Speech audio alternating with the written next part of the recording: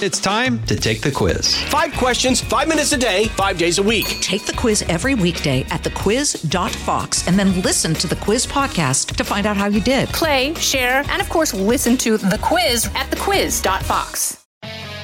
From the Fox News radio studios in New York City, giving you opinions and facts with a positive approach. It's Brian Kilmeade. Hi, everybody. Hope you had a great day. Hope you're going to have a great weekend. It's coming your way first. A lot of news. We got Bill Bennett. He's the guy, the former, and I think the first Secretary of Education under President Reagan, former drug czar for President H.W. Bush. He's going to be talking about what's happening with CRT and from a reality perspective. And when the head of the teachers union comes out and says we don't teach you K through 12, and then gives examples of how they're going to teach you K through 12, what are we supposed to believe? Then we're going to we'll speak to Senator Dr. Roger Marshall about this budget moving through that Joe Biden's going to be proposing, as well as this partisan bill they want done by July. Is that indeed possible when it comes to infrastructure? But first, let's get to the big three. Now, with the stories you need to know, it's Brian's Big Three. Number 3. Our military mission in Afghanistan will conclude on August 31st. Our military commanders advised me that once I made the decision to end the war, we needed to move swiftly to conduct the main elements of the drawdown. And in this context, speed is safety. Yes, so President Biden explains his rapid retreat from Afghanistan. An argument, yes. A good one. Filled with facts, no. I will explain. Number 2.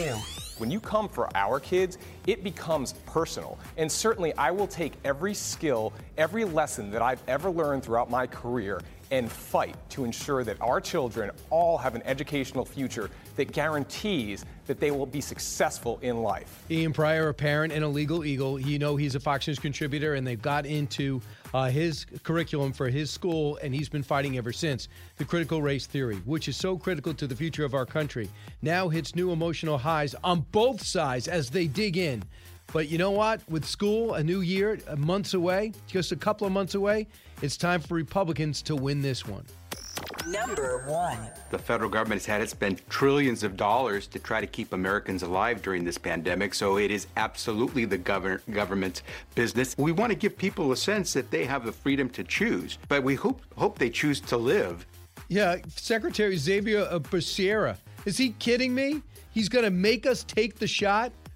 Third shot, knock on our doors, report to the government our vaccine status. This is totally out of control. Can someone tell the Biden administration to back off? We've made our decision as a country to live or die. You never take in natural immunity. If we had it, we have the antibodies. So we will. And on top of that, too, as we look at what's going on with the pandemic and the fight against the coronavirus, the China virus, this is what I think people should keep in mind. And so should government keep this in mind. I had the shot. I'm not going to tell anyone to get the shot. I don't want that responsibility. I am not qualified to tell you that. And I don't think just because you're a doctor, you're qualified. You got to do your research. You got to make your calls. This is under emergency authorization. I felt comfortable to do it. That's me. But I'm not going to condemn other people for not doing it. Here's why. We all had the option to get it, and we've made our decisions to get it or not get it. You may going to maybe go grab a dune buggy and go on the beach and through the dunes. Maybe you're going to go jogging through Death Valley. Maybe you're going to go cliff diving. It's not up to me to decide. Maybe you're going to go jet skiing. People say that's too dangerous. It's not up to me to decide. And when it comes to COVID-19, I don't know if you've noticed, but as a country, we're doing better than anybody else by far outside Israel, which is so much smaller you can't even scale it back and put it in proportion. But now they're saying we're going to knock on your doors and remind you as if we don't know. Now they're saying we're going to have your status. And now you're urging, in some cases, businesses to decide to fire you or not hire you depending on your status. Excuse me. If I get it and these vaccines are as effective as you tell me they are, it's not going to be a worry. If I actually contracted, the symptoms are going to be very mild. This is the two things that you can do right now if you really want America vaccinated. Number one, admit President Biden that President Trump's administration under the Operation Warp Speed provided the conditions that they put forward to allow scientists to flourish, buying these vials ahead of time before they were even concocted. was a huge risk and it worked. Say it came from the Trump people. So if people are holding out because they don't trust Joe Biden, remind them that President Trump's administration came up with it and was already putting shots in arms for a month before Joe Biden took office. Number two, tell everybody that you are concerned about the different things that have propped up that have been mysterious illnesses since getting the vaccine. Whether it's swelling of the heart, fluid around the heart that's causing people to be hospitalized and changing their lifestyle temporarily, maybe forever. Find out why. Number two, whenever possible. And then you find out, for example, I'm watching this woman with Laura Ingraham last night. She's partially paralyzed from the vaccine. Not everybody gets partially paralyzed, very few. But don't you think people would feel better about it if you actually showed interest as an administration while acknowledging natural immunity? Get over it from Anthony Fauci? Enough. Listen to this guy. We knew he was over his head as Homeland Health and Human Services Secretary, but now we prove it. Listen to Xavier Becerra, cut 3. The federal government has had to spend trillions of dollars to try to keep Americans alive during this pandemic, so it is absolutely the government's business. We want to give people a sense that they have the freedom to choose, but we hope they choose to live. We hope people make the right choices. We want them to have the right information. But we are America. We try to give people as much freedom and choice as possible. But clearly, when over 600,000 Americans have died, the best choice is to get vaccinated. That's your recommendation. But saying because you spent a lot of money we should do it is wrong. That's not the way our country works. He is also not a doctor, which I don't even know why he'd get that job. He doesn't have a medical background, but he got it. Let's see. So far, not impressed. And so far, yesterday, he had to immediately walk that back because he went out there and basically said it's the government's job to find out if you are actually vaccinated or not and urge you to do so. He said, quote, in a tweet, "Some comments I made today are being taken wildly out of context. To be clear, government has no database tracking who is vaccinated. We are encouraging people to step up to protect themselves, others by getting vaccinated. It's the best way to save lives and end this pandemic. Also, don't tell me this variant is lethal and we'll have to get a third shot. So far, experts are saying it is not, and our current vaccine works well against it. So don't say the Delta variant changes everything." Dr. Anthony Fauci, remember when he said this, cut 4? This is not complicated. We're not asking anybody to make any political statement one way or another. We're saying try and save your life and that of your family and that of the community. Here we have a vaccine that's highly, highly effective. It's easy to get, it's free, and it's readily available. So, you've got to ask, what is the problem? Get over it. Get over it. Get over it. What's your problem? How about acknowledging that this swelling of the heart is happening, that in some cases the paralyzation happens, and you've never thoroughly investigated why some people have such severe ramifications for getting it? I mean, I had zero symptoms. But I know people that said this was like I got the virus again after they got the shot. When you start acknowledging some of the things that people are going through, they feel you're being honest. When you are candid about what administration came up with the virus, they feel you're being honest. That, to me, is what's effective. And we'll discuss this throughout the day, but this is not going away. Also, I think disingenuously, the Biden administration keeps emphasizing these milestones when it comes to the pandemic because it's their only good news story. The ransomware has gone unchecked. We see the disaster pull out of Afghanistan. We see inflation running at 5%. We see common goods all going through the roof from gas to lumber. And there's a situation now when it comes to crime in America, only 33% approve of the way the way Biden is handling it. When it comes to the border, 36% thinks he's doing well there. The CRT is extremely controversial. So what are you going to emphasize? You're going to jam this down our throats. Victor Davis Hanson, cut 7. Every one of those issues that you mentioned, Laura, crime, inflation, the border, critical race theory, racial relations, China, polls, Democratic polls, insider Democratic polls show that Biden's not polling 50%.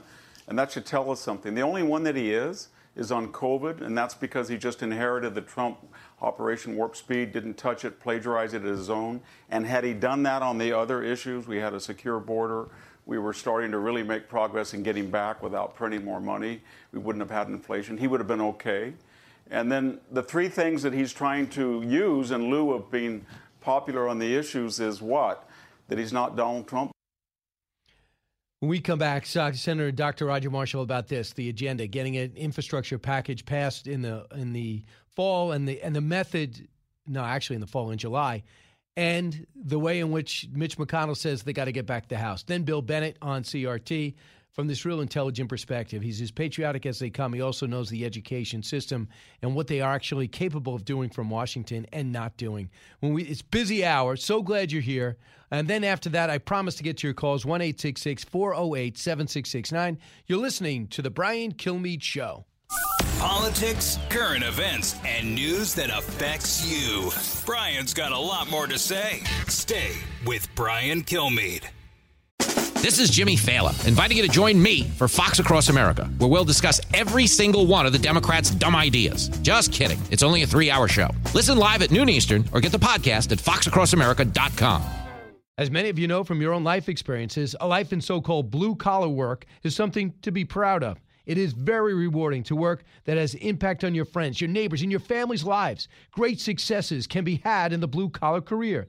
There's no degree requirement for achieving comfort, peace, and freedom. While schools cut shop classes and funnel students into colleges, there are plenty of options for hard workers who are ready to take advantage of open positions. Many young people today assume that college is the only way to achieve success in life. That is not true. Let me introduce you to Ken Rusk. Ken spent his younger years digging ditches and working in construction. He never went to college. Instead, he made goals, planned, and worked hard for 30 years. Now, Ken is a successful entrepreneur with multiple businesses and revenue streams. In his national best-selling book, Blue Collar Cash, Ken shares his insights from over 30 years of working in blue-collar trades as an entrepreneur, mentor, and life coach. Now he's created a guide made specifically for you and your unique situation. This guide will give you or someone you love the tools you need to start designing the life of their dreams. You can achieve your dreams regardless of your educational background or your past. Go to kenrusk.com/path to learn more. That's kenrusk.com/path. A talk show that's real. This is the Brian Kilmeade Show. If I become the majority leader again, it's not for stopping everything. It's for stopping the worst. It's for stopping things that fundamentally push the country into a direction that at least my party feels is not a good idea for the country. And I can make sure Biden keeps his promise in 20 to be a moderate.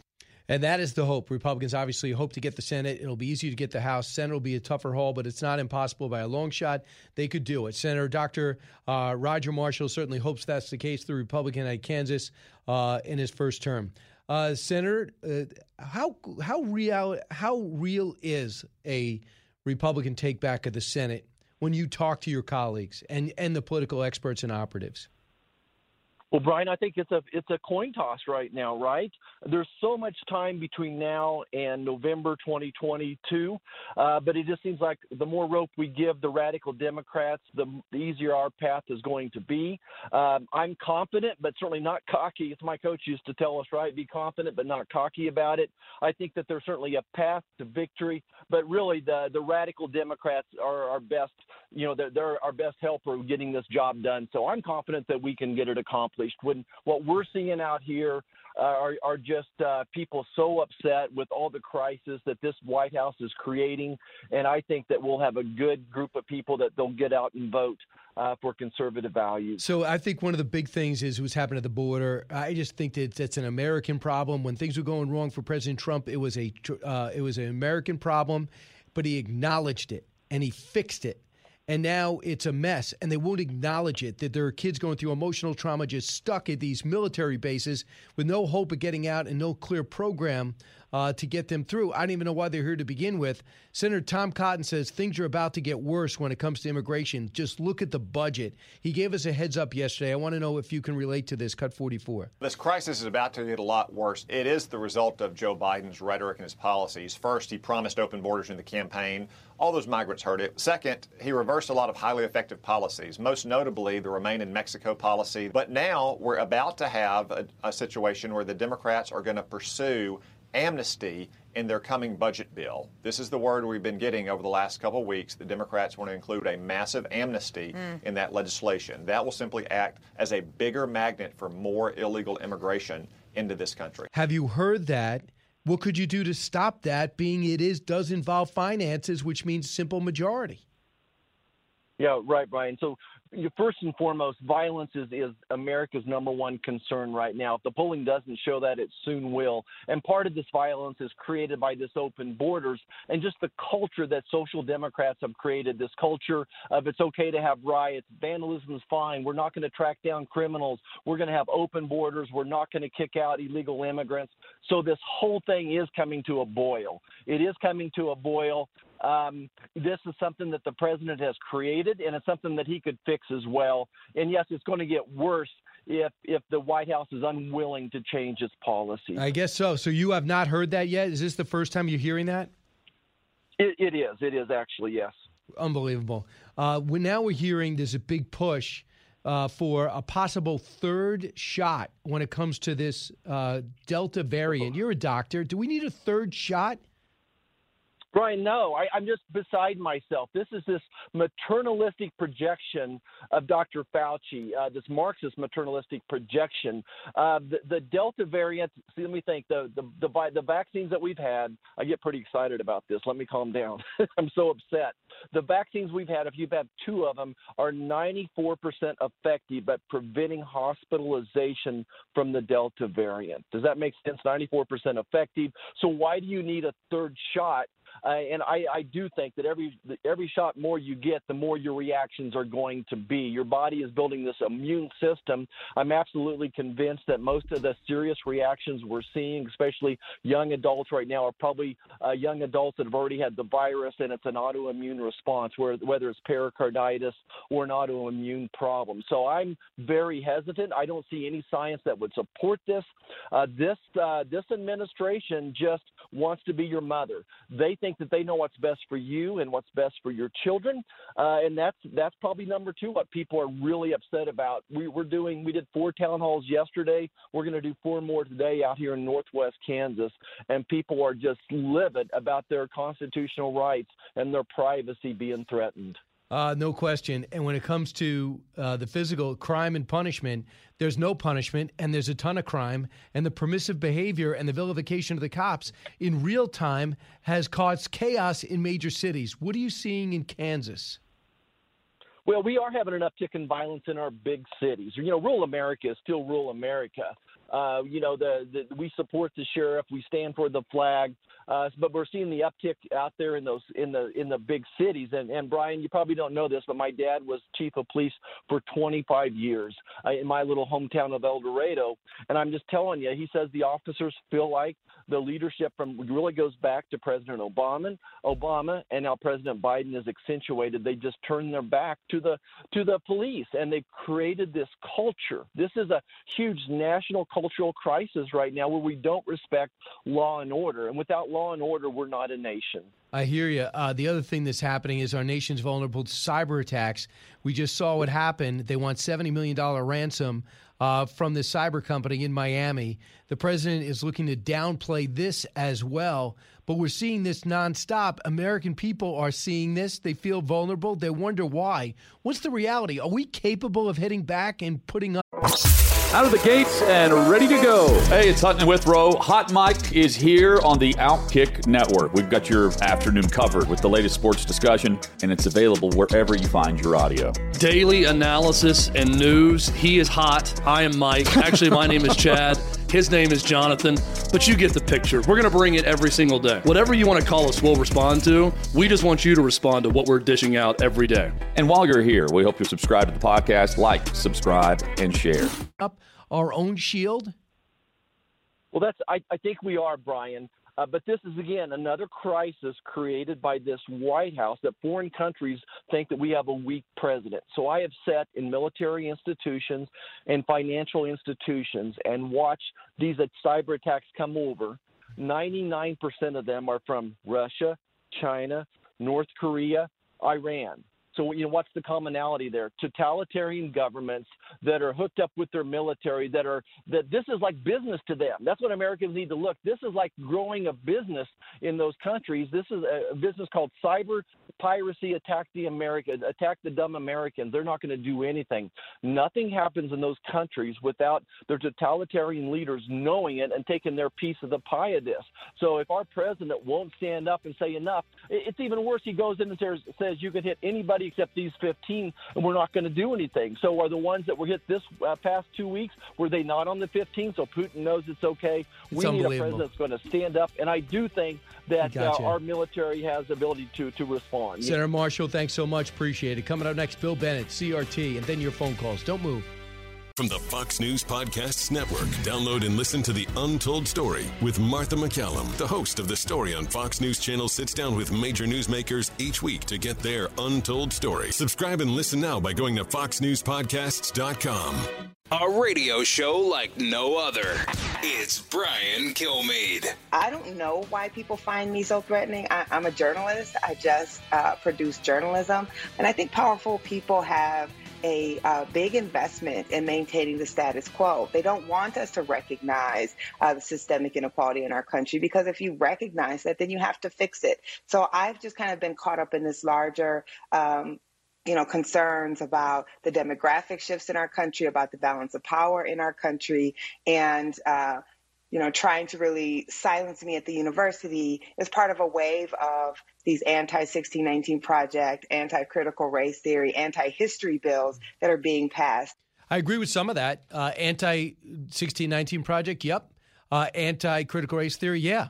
But it's not because you're a journalist. It's not because you're in the way in telling the truth. It's because you inaccurately portray the truth, in my mind, and so many others. For example, that the War of 1776, the American Revolution, was fought for slavery because we wanted to keep slaves. Totally wrong. Did the country start in 1619? That's not exactly the case. Built on slavery? Not at all. Critical race theory, we learn about history. We don't learn about the vilification of white people and the victimization of black people. Joining us now to discuss this and see if he agrees, Bill Bennett, former education secretary under Ronald Reagan, historian in his own right, drug czar under Bush, Fox News contributor, and host of The Bill Bennett Show and the podcast. Bill, how do you feel about what Nicole Hannah-Jones just said in her characterization of how she's been attacked? Well, she has been, of course, treated like a delicate flower by the universities. So the University of North Carolina at Chapel Hill first wouldn't offer her tenure immediately.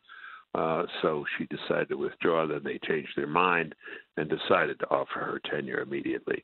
Not good enough for her, so she's going to Howard. No, she's got it wrong. She's got most of American history wrong, as does critical race theory. What's the damage? What's the damage into getting American history wrong? Well, it's hard to love a country, to say nothing of defend a country, when all you know about it is its faults and its blemishes, and many of them indeed made up false. For the first time, Brian, we're seeing a poll of young people saying a majority of them are not proud or very proud to be American. That makes a difference. It makes a difference in terms of people's sense of themselves, their country, their inheritance, and what they're willing to do for their country. We can say that we are the greatest country in the history of the world, which we are, but we have to demonstrate that to our children. They aren't born knowing that. And critical race theory and some of the other things going on in the schools are exactly opposed to that. You're kind of alien to yourself if you grow up in a country in which your past is denied.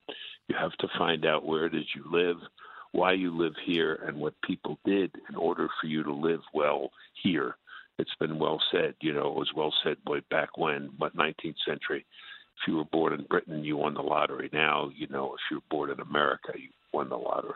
Yep. By the way, all the people streaming in at the border, they're making a judgment about America. And meanwhile, that it's a great place to come to any way you can get here. Meanwhile, these professors are saying, no, it's not so good. They're staying here, too. Getting hurt from the inside. So we have this critical race theory, and people say it's been financed by Republicans looking for an issue, a culture war. That's just not true. This is something that's been exposed primarily through the pandemic, when parents are looking over their kids' shoulders and say, what are you learning? What is happening? But yet Randy Weingarten said this on Tuesday, Cut 11. Critical race theory is not taught in elementary schools or middle schools or high schools. It's a method of examination taught in law school and in college that helps analyze whether systemic racism exists. So what are we to believe? What's happening or what she's saying? Well, you got to believe your own eyes, and you got to believe what your kids are bringing home. And as you said very well, looking over your shoulder during COVID to see what's going on in the schools. Unfortunately, almost every bad idea in the university trickles down to the high schools and the schools. I wish some of the good ideas trickle down, but that doesn't seem to be the case. No, it's clearly true that critical race theory is being taught in schools at various levels with different titles, at a different angle. But the point is, you're white, you're privileged, you are not a good person. You're black, you are not privileged, you are an excellent person. And a victim. And that attitude of being a victim is just such an attitude that gets you nowhere in life, and the smallest issue or the biggest issue.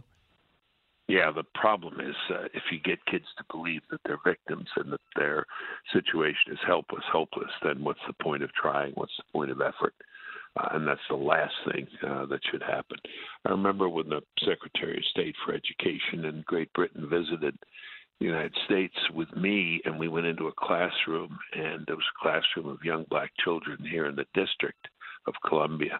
And he, as we got back in the car, he said, you know, the reason you're a great country, a greater country than ours, is your young children, those 8, 9-year-olds really believe in it. They believe they can be something. They believe they can be an astronaut, a doctor. And that's one of the things that critical race theory is killing. It is. And what do you do about it? 26 states says brought lawsuits. If you teach it, you're going to be in trouble. These teachers union says we are going to provide free legal support. Should you be challenged by a Republican run state that wants CRT banned? Where's this heading, Bill Bennett? Well, the issue is joined and the battle is joined, and the teachers unions have now said they're going to bring these, back these lawsuits against parents. So it's parents versus unions. I've been saying, Brian, for 50 years. You're not that old, but I've been saying it for 50 years that these teachers unions are a real problem. Now Americans understand this. What it's coming to is a major clash in cities all over the country, communities all over the country. And when it's all done and settled, I think we're going to have a huge push for something I've been urging a long time, which is school choice, universal school choice. Parents don't like what's going on in a particular school. They go somewhere else. Also going to see a huge pushback against the Department of Education and the government here. We saw this story about knocking on doors to see if you're vaccinated. Now we're seeing stories that the Department of Education is pushing this program, pushing this curriculum. It should not be doing that. More engagement of parents, more battles, and I hope in the end parents will win, the communities will win, the public will win. I believe we will. I think it's important. Out of the issues, if I was to ask you, Bill Bennett, I know you got to run to a TV hit, so the last question. If I was to ask you, what are the top 3 issues going into 2022 you believe Republicans should emphasize? What do you think the American people and voters care about most? Top 3. Crime, immigration, education. No doubt. Thanks so much, Bill. Appreciate your insight, especially at a time when so much emphasis, justifiably so, is on education. Appreciate it, Bill. You betcha, Brian, as always. Bye-bye. You got it. So we'll watch Bill Bennett on television shortly, 1-866-408-7669. But I do want you to hear this on the same topic. In terms of people who say that this is not being taught in school, it is flat out wrong, because the whole reason we're debating it, that it came to the forefront of my mind, it's not because I was focused on colleges, and we see this campus reform on colleges, and we see the anti-American curriculum on colleges. When Ian Pryor, who is a Fox News contributor and legal expert, when he saw this was happening in Loudoun County, Virginia, he had to take action because he was being vilified in social media by people that were not on board with critical race theory. Listen to what he said last night to Laura. This whole thing about, going after parents because, oh, hey, they may have worked in politics or, they may be Republicans, it's actually laughable. And all it does is fire up people. Like, yes, I have been a lawyer, I have worked in politics, but now those things are jobs, right? When you come for my kids, when you come for our kids, it becomes personal. And certainly I will take every skill, every lesson that I've ever learned throughout my career and fight to ensure that our children all have an educational future that guarantees that they will be successful in life. Back in a moment. Don't go anywhere. Brian Kilmeade will be right back. It's the Hammer Time Podcast. Fox News Channel's Bill Hemmer takes you one-on-one with engaging personalities covering the critical issues of the day. Find Hammer Time now by going to foxnewspodcasts.com. America's listening to Fox News. The more you listen, the more you'll know. It's Brian Kilmeade. So let me ask those who want us to stay. How many thousands more Americans' daughters and sons are you willing to risk? How long would you have them stay? Already we have members of our military whose parents fought in Afghanistan 20 years ago. I will not send another generation of Americans to war in Afghanistan with no reasonable expectation of achieving a different outcome. All right, number one, a couple of things. Now, Joe Biden believes this. This is what he believes as chairman of Foreign Relations, what he believed as vice president, what he believes as president. So he's consistent. Some people listening to me right now say, well, Donald Trump wanted to pull out in May. Conditions-based. He wanted to pull out in May. He wanted to say talks with the government. First, he was having talks with the Taliban, not him, but people. And then the Taliban was going to meet with the Kabul government. They're going to have a series of talks, at which time there'll be pullouts that would happen. I spoke to senators very close to the president. They believe that he would have left a shell of a force there if it meant losing the country. We're about to lose that country, or the Afghans are. It's going to take within 6 months. It's going to happen. They've already handled a lot of the corridors where a lot of fees are paid between Iran and Afghanistan. Wait for more of that to happen. So that's a good question. The question is, how many more thousands, how many more American daughters and sons are you willing to risk? All I will say this. Most of the men and women I know that fought over there want to continue. The officers that contacted me, two of which work at CENTCOM, really believe that everyone at CENTCOM understands that our pullout is going to jeopardize national security. What are we celebrating in 20 years? Not celebrating, but marking 9/11, 20 years since the attack. Why don't you think that has happened? Because we've kept constant pressure, first and foremost in Afghanistan, which has been a breeding ground for terror. Back to that question, how many thousands of other Americans' daughters are you willing to risk? It is a risk fighting. It is a risk joining. It is a risk being at Camp Pendleton. It's a risk being at Fort Bliss. Everybody knows that. Benefits there. People want to serve their country. I understand it. But what you have to understand is we have enemies called Iran, China, and Russia. Where are those bases located that we paid billions of dollars for? You paid taxpayer dollars. Whether you're giving $5 or $5 million, they paid for those bases to get sophisticated weaponry. We had a strategic approach. We also are working on deals when it comes to rare earth. The other place where there's rare earth, China. If rare earth supplies our keyboards, supplies our computers, we absolutely need it. And the reason why they call it rare earth, because there's not much of it around in Afghanistan. We have earned their loyalty, especially in Kabul, for people that don't want to blow each other up, especially to women who don't want to spend their lives in a burqa behind closed doors, prevented from going to classrooms. Did a lot of great things over there. We had some missteps over there. Granted, people talked about not being, going to Iraq instead of Afghanistan and finishing that. Okay, that's fine. But you can't have it both ways. You can't say it's impossibly successful in Afghanistan and then blame Iraq that we're not successful in Afghanistan. So when you look at what's happening, the decision we made, if you are for us pulling out, I don't want to hear you saying one word when the Taliban take over that country, when fundamentalists now welcome in China and Russia. They've already reached out to Russia to say it will not be a base for terror activity. How do they know? How do they know? When have they ever been true to their word? So more from Joe Biden and what he was saying yesterday. Here's some of the Q&A. Cut 20. Do you trust the Taliban, Mr. President? Do you trust the Taliban, sir? Is that a serious question? It's absolutely a serious question. Do you trust the Taliban? No, I do not. The country to the Taliban? No, I do not trust the Taliban. Will you amplify your answer, please, why you don't trust the Taliban? It's a silly question. Do I trust the Taliban? No. but I trust the capacity of the Afghan military, who is better trained, better equipped, and more competent in terms of conducting war. That is not true. The Afghan army is not capable of fighting and well-equipped as any army in the world. That's just not true. General Jack Keane, Cut 26. You pull out U.S. air power, they don't have an air force like we have. They have some Black Hawk helicopters and C-130s, but not the precision fighters that we have. You take that away from that ground force there, and it becomes vulnerable to the Taliban. And you're already beginning to see that evolve. And there's something that we had predicted would actually happen from a military perspective. I know it's a hotter spot than Japan, Germany, South Korea, but it would have benefited us to stay there and have a presence and prevent our enemies from doing the exact same thing. Do I think Iran's going to be welcome? No, Shia Sunni, I get it. Do I think the Russians going to be welcome? Well, we know they have a history, I get it.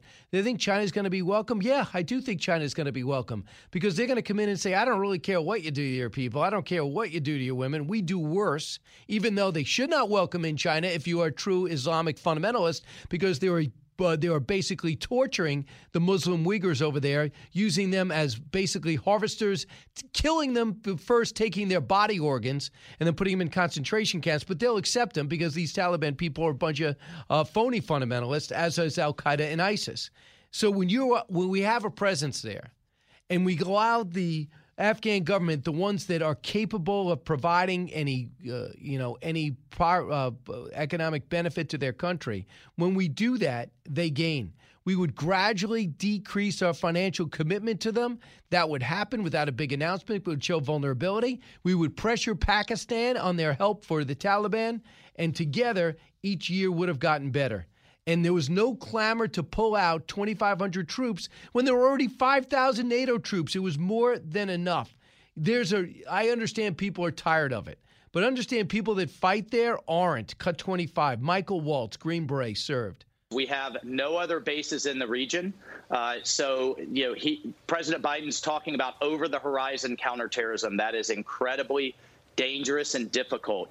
When our military leaves, the CIA and our intelligence community leaves. So we will, if not be blind on the ground, we'll be legally blind. And the important part is that all of our contractors have left too, and our contractors were providing maintenance for the Afghan Air Force. So not only has our air support left, pretty soon the Afghan air support is going to be grounded, and that was our biggest advantage on the battlefield against the Taliban. It didn't have to be now they're out on the ground. The Afghans are doing the fighting. We were in a supporting role, but that support was critical, and now it's gone. And yet about 1,000 contractors, or between 200 and 1,000, I'm not sure in the exact number, that said, I'll stay. You provide security, I'll stay. I'll continue to upgrade and maintain this Air Force that we gave them, continue to coach them to make sure they are, maybe have a rotation through our air flight schools. I know it's good because we remember 9/11. Our flight schools in America, and make sure they continue to train there and they hold on. But right now, the Taliban said they're in control of 80% of the country. They lie. They're probably in control of 50% of the actual land. Are they going to get Kabul? Eventually, I have to think they're going to get it because so far the Afghan army hasn't shown much willingness to fight. And it was Joe Biden that just said, I'm done, I'm finished, I'm through. But as they say, the enemy has a vote. In terms of people that have helped us over there, Joe Biden's optimistic. The president, cut 21. Our message to those women and men is clear. There is a home for you in the United States if you so choose, and we will stand with you just as you stood with us. But they need a way out. He says there is. There's a lot of concern that there isn't. Certainly not going to be quick enough. My hope was by the time we're ready to leave, they would feel secure staying. Some are, but most aren't. Or some are saying, I feel secure, but I'm out.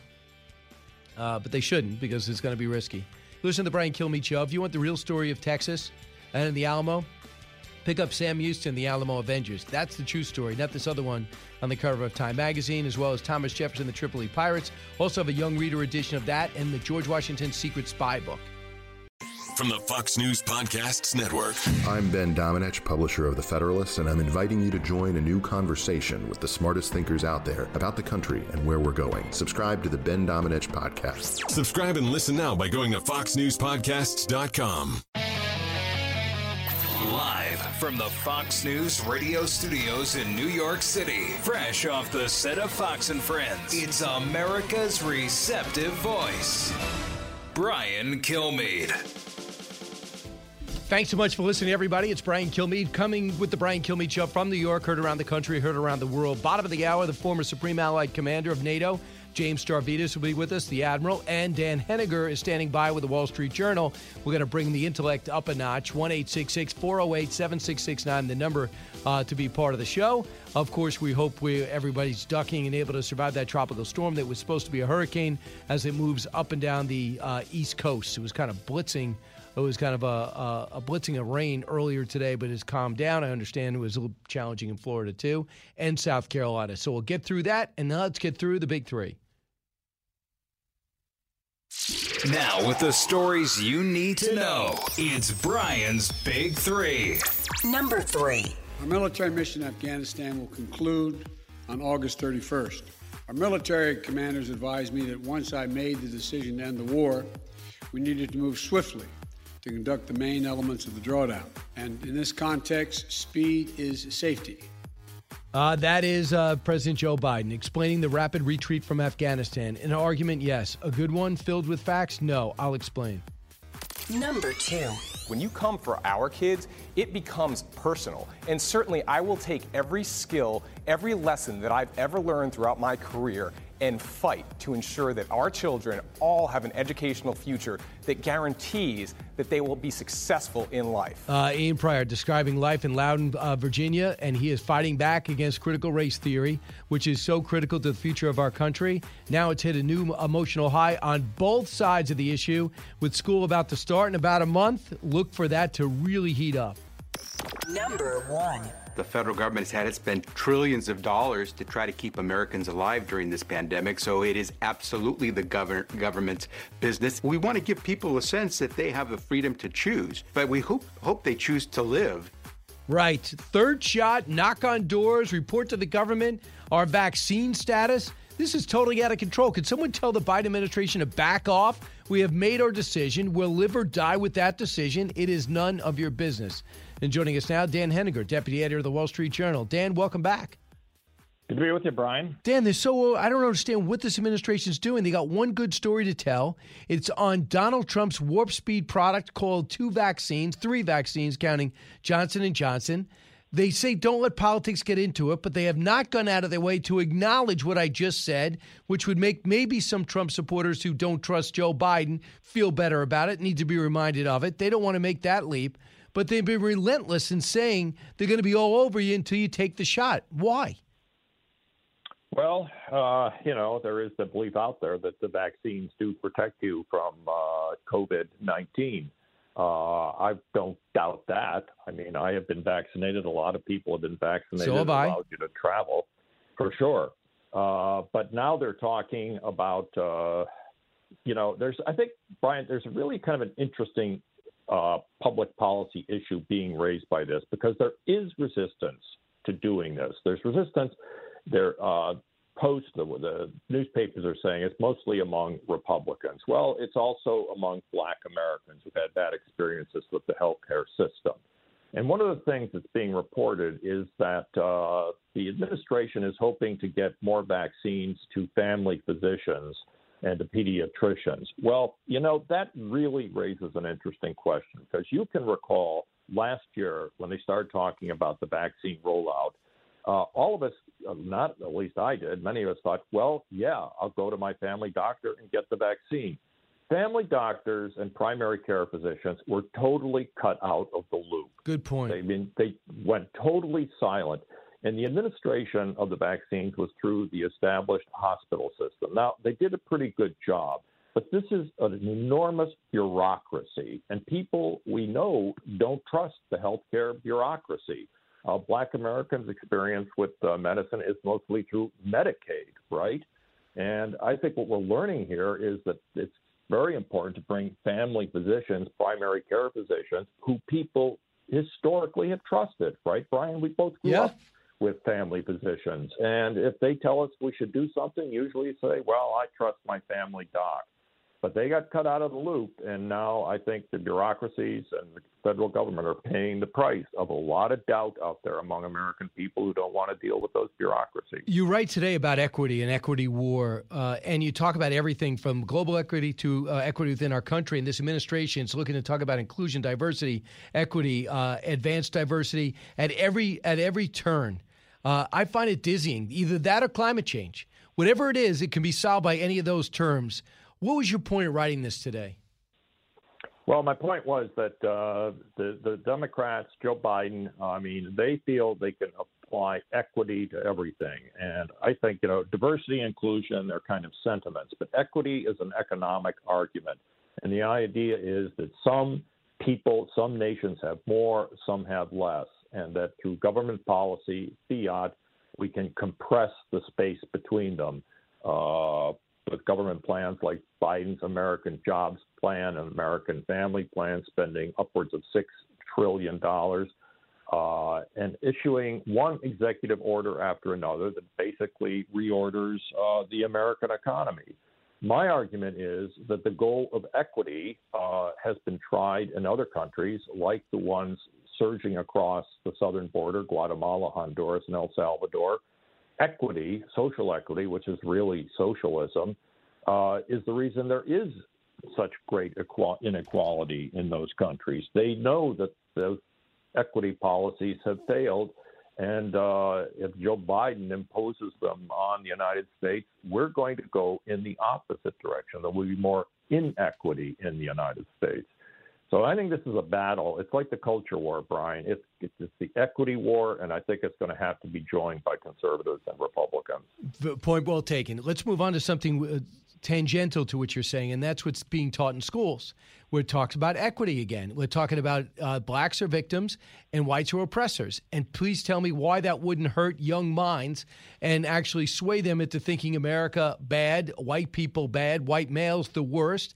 Blacks have no chance because they're oppressed. To me, it's lose-lose wherever you turn. Some people are realizing that, but not Nicole Hannah-Jones. She's on another network. She's the author of the 1619 Project, who was not offered equity at the University of North Carolina, then turned it down and went to Howard. She said this about the pushback on that critical race theory, cut 12. I don't know why people find me so threatening. I'm a journalist. I just produce journalism.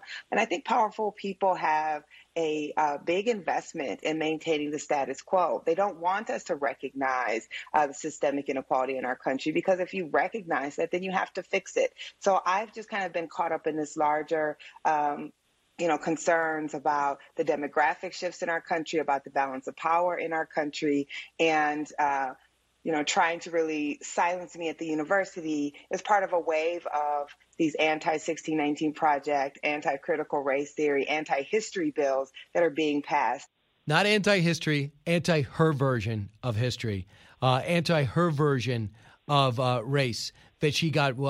She has now made part of a curriculum. Is she just a journalist, Dan Henniger?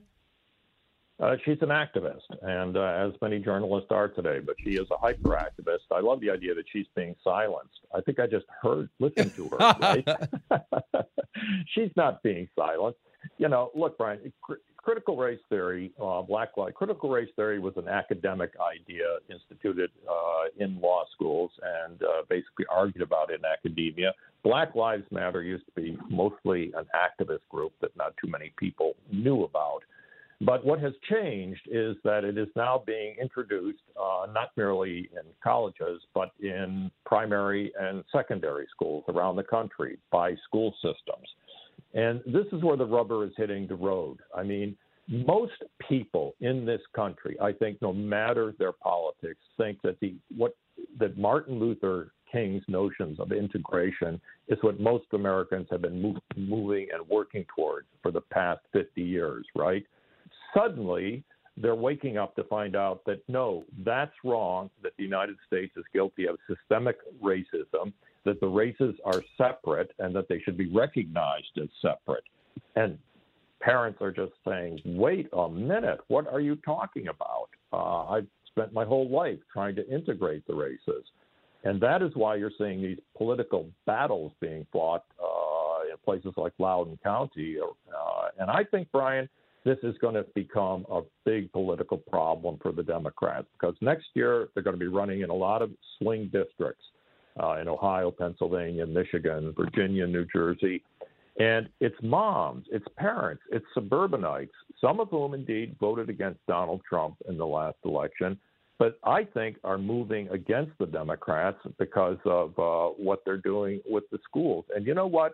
The average moderate Democrat really is not going to be able to stand up and defend critical race theory and what these people are arguing. So I think they're very, very nervous about where the politics of this is going.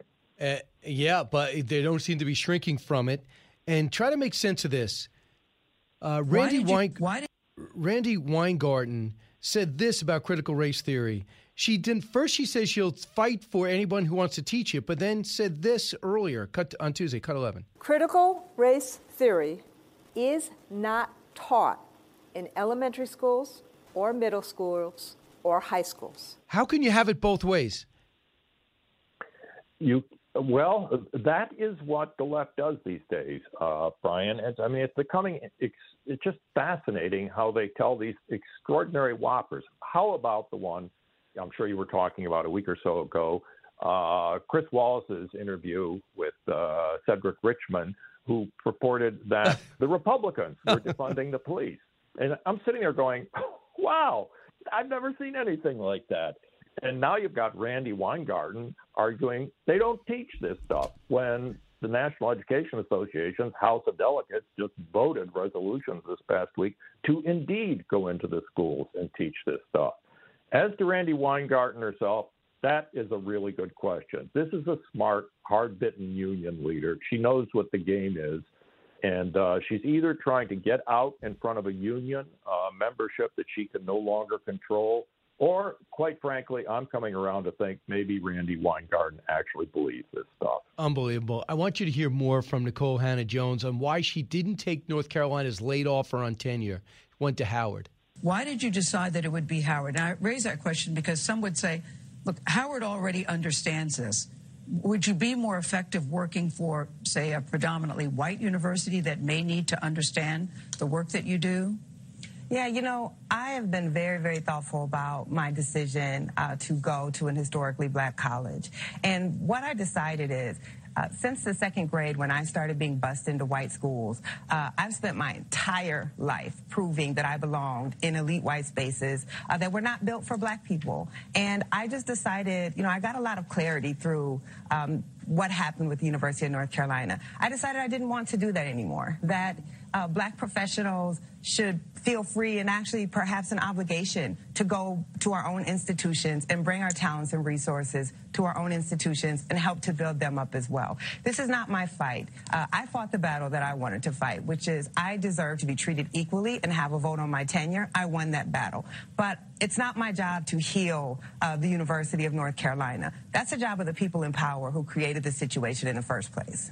They needed to be healed in North Carolina? What do you think about that argument? Well, I don't think they need to be healed in North Carolina. North Carolina's made a lot of progress.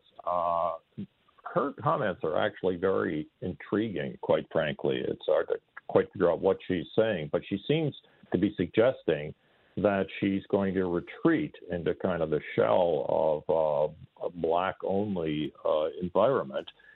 God knows those black universities around colleges around the country are one of the gems of American education. They're extraordinary places, and that does include Howard University.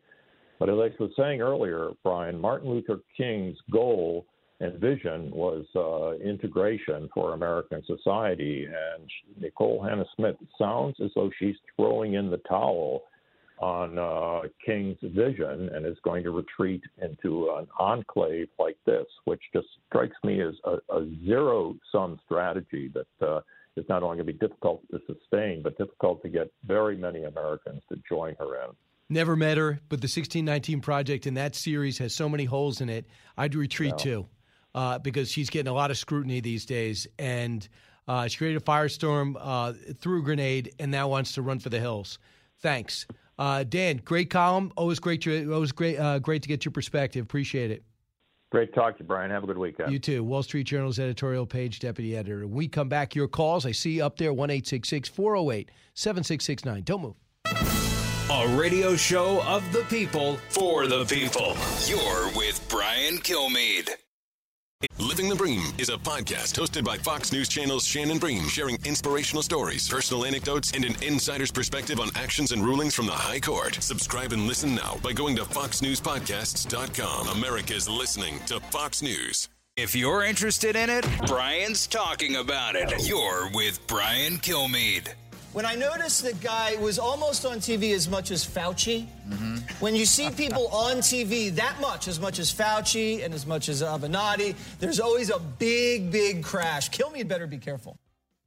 That was Jesse Waters going after me. But on a serious note, Michael Avenatti's fall from grace was not predicted by me. I thought to myself, this guy can't be for real. He's just relentless. Where'd he come from? Going after Trump. He actually got Michael Cohen, was able to prevent some bringing Stormy Daniels forward. Then you find out that he didn't even let Stormy Daniels get all the money she deserved. He took $300,000 from her and then countless others that he defended. They would get big awards and he'd keep all the money. And then, of course, he starts going on every single show, and everybody loved this guy. Every show, every network, except ours. Let's listen. You got lucky tonight. We're back with attorney Michael Avenatti. He is a main player. Sitting beside me right now, I'm not going to let you cheat. You have to guess. And hint, his name is Michael Avenatti. Look, I think you're doing a hell of a job. I don't think you're in this for money. To me, you're like the Holy Spirit. You are all places at all times. He's out there saving the Look, country. You know what? He's a rock star, I think. It'd be interesting to see his next chapter. Absolutely. Michael Avenatti for president in 2020? He's Donald Trump's worst nightmare. Michael Avenatti. Existential threat to the Trump presidency. Please welcome attorney Michael Avenatti. Looking ahead to 2020, one reason why I'm taking you seriously as a contender is because of your presence on cable news. I wrote about this saying you're currently leading the pack among 2020 contenders on the Democratic side. You believe this? They don't even know who he is. They haven't even checked his background or his clients, and they're looking to annoy him, and they could not book him more on more different networks except ours. He came out and was convicted of, and by the way, I think he's getting away with a lot, 2.5 years in prison for charges of trying to extort $25 million from Nike when he represented the Los Angeles Youth Basketball League organizer. He had ended up sponsoring the league. Avenatti used illegal extortion threats and betrayed one of his clients for the purpose of seeking to obtain millions of dollars for himself. Avenatti released this tearful statement. I and I alone have destroyed my career, my relationships, and my life. Your Honor, I've learned that all the fame, notoriety, and money in the world is meaningless. TV and Twitter, Your Honor, mean nothing. But you destroyed a lot of lives in the meantime. You duped a lot of networks, and they gave you this huge platform without even Googling your background or talking to your clients. And now you go into prison, and your fake tan will gradually wear away. When we come back, Admiral James Stavridis on the world's problems, including a nuking up of China and Russia together. They are modernizing their nuclear force. What does it mean for us? New from the Fox News Podcasts Network. My name is Kennedy, and welcome to my podcast, which will, I humbly say, single-handedly save the world. You're welcome. It's Kennedy Saves the World. Subscribe and listen now by going to foxnewspodcasts.com. Radio that makes you think. This is the Brian Kilmeade Show. The United States did what we went to do in Afghanistan, to get the terrorists to attack us on 9/11 and deliver justice to Osama bin Laden, and to degrade the terrorist threat to keep Afghanistan from becoming a base from which attacks could be continued against the United States. We achieved those objectives. That's why we went. We did not go to Afghanistan to nation build. True.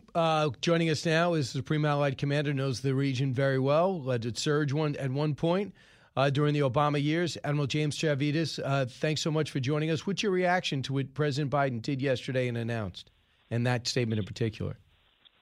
I think that it's correct to say we accomplished the mission, but the mission isn't over.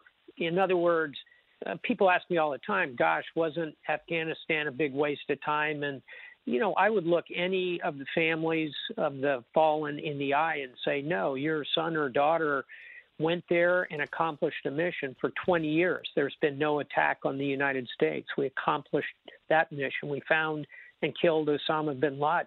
But here's the point, Brian, the mission is not over. And what I worry about going forward is once we pull out, can the Afghan security forces hold on to the major population centers, and can they prevent a resurgence of al-Qaeda? And on that, I think the jury is out. Well, he feels differently. Listen to this. Here's Joe Biden about what he thinks they're capable of doing. Cut 19. I want to be clear. The U.S. military mission in Afghanistan continues through the end of August.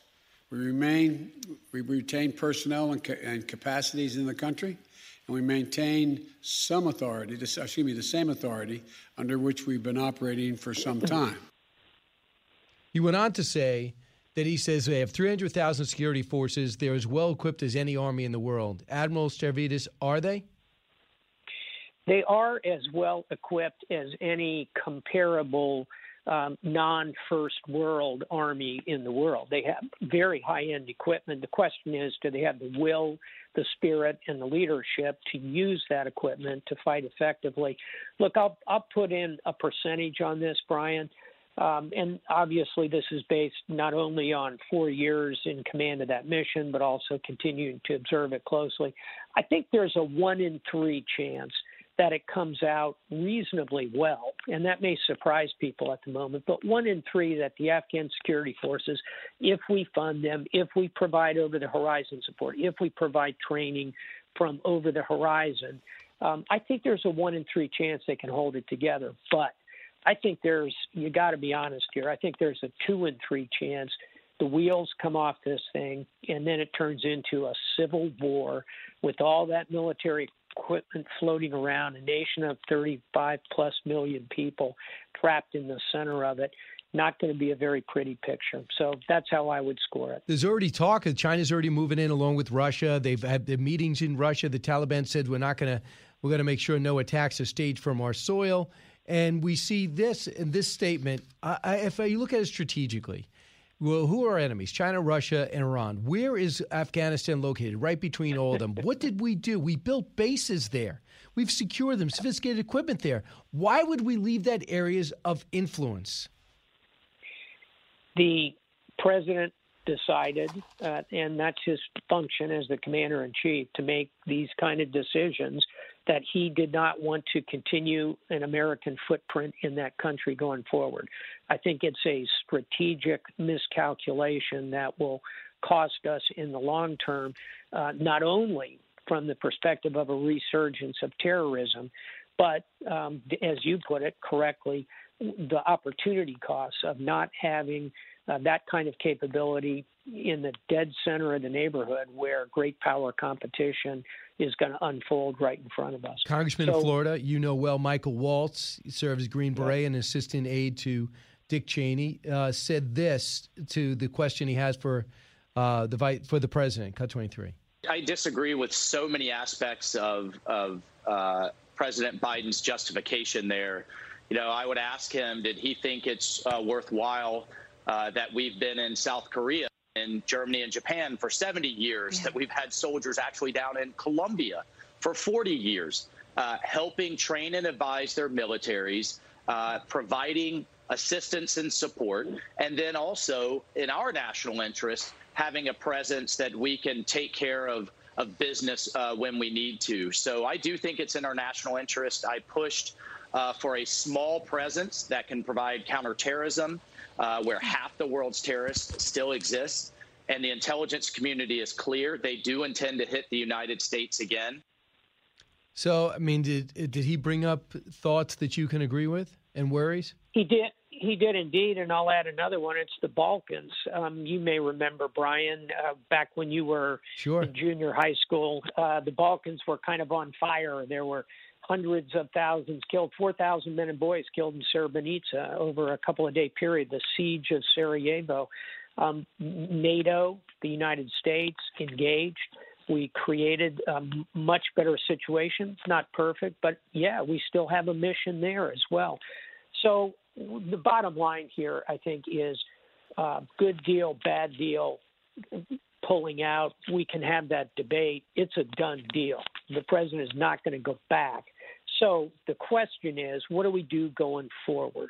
And I think here we've got to provide the financial support, the contractor support to keep the Air Force flying, the diplomatic engagement. We can do that with our allies. We can share those costs. And here's the tactical one that I worry about the most, Brian.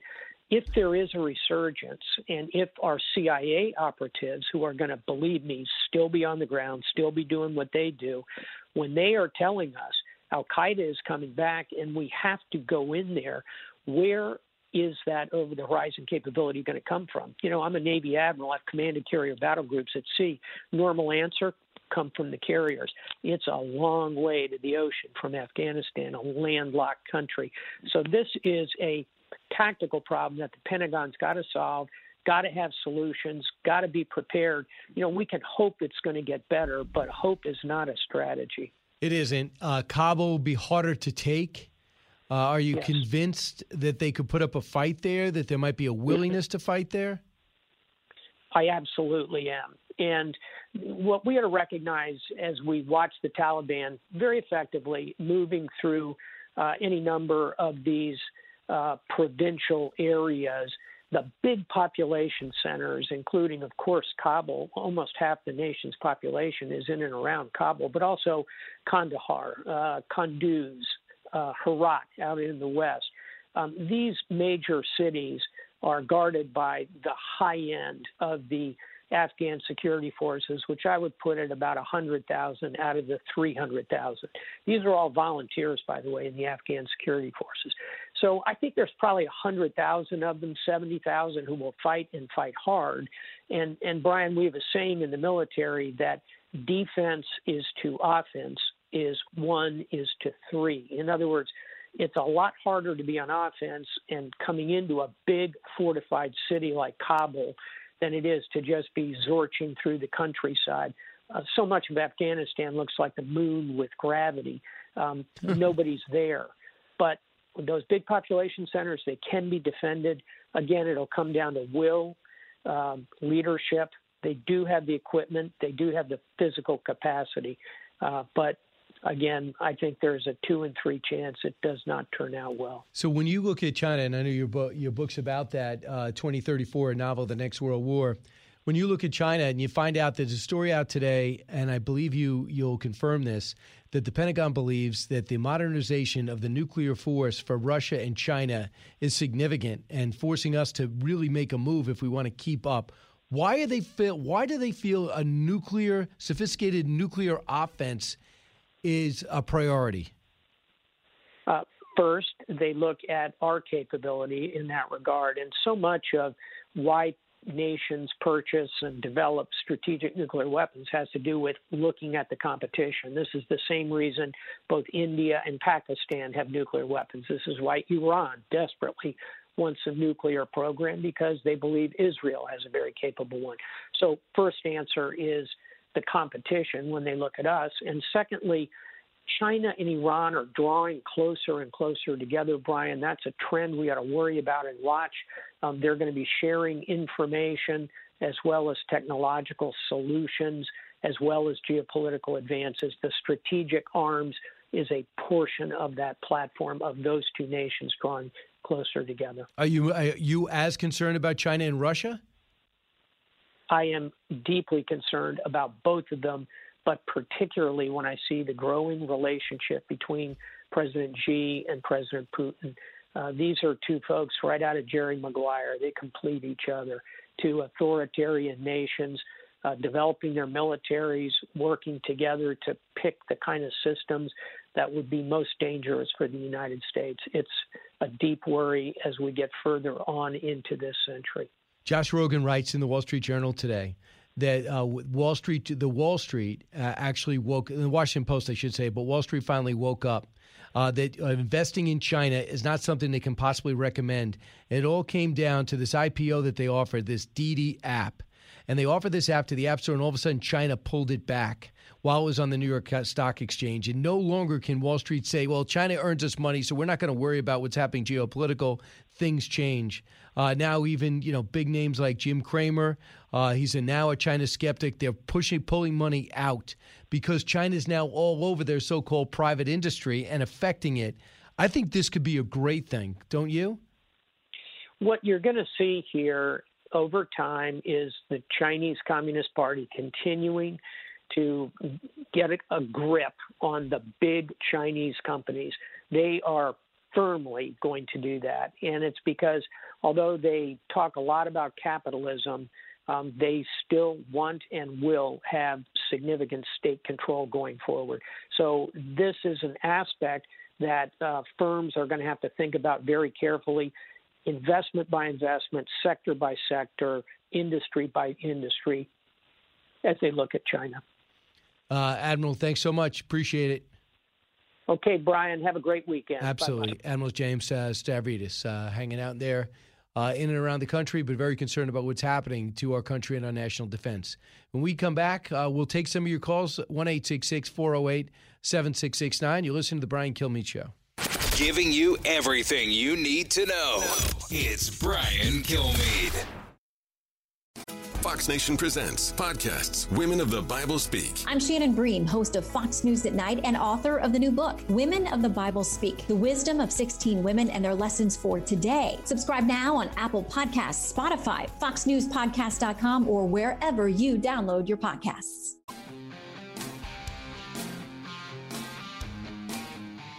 Breaking news, unique opinions. Hear it all on The Brian Kilmeade Show. Hey, welcome back, everybody. 1-866-408-7669. Hey, let's go to the phone, see how many calls we can get in. Joe, listen on WRCN on Long Island. Hey, Joe. Brian, good morning. How are you? Good. Happy You agree with the summer. president. You agree with the president on Afghanistan.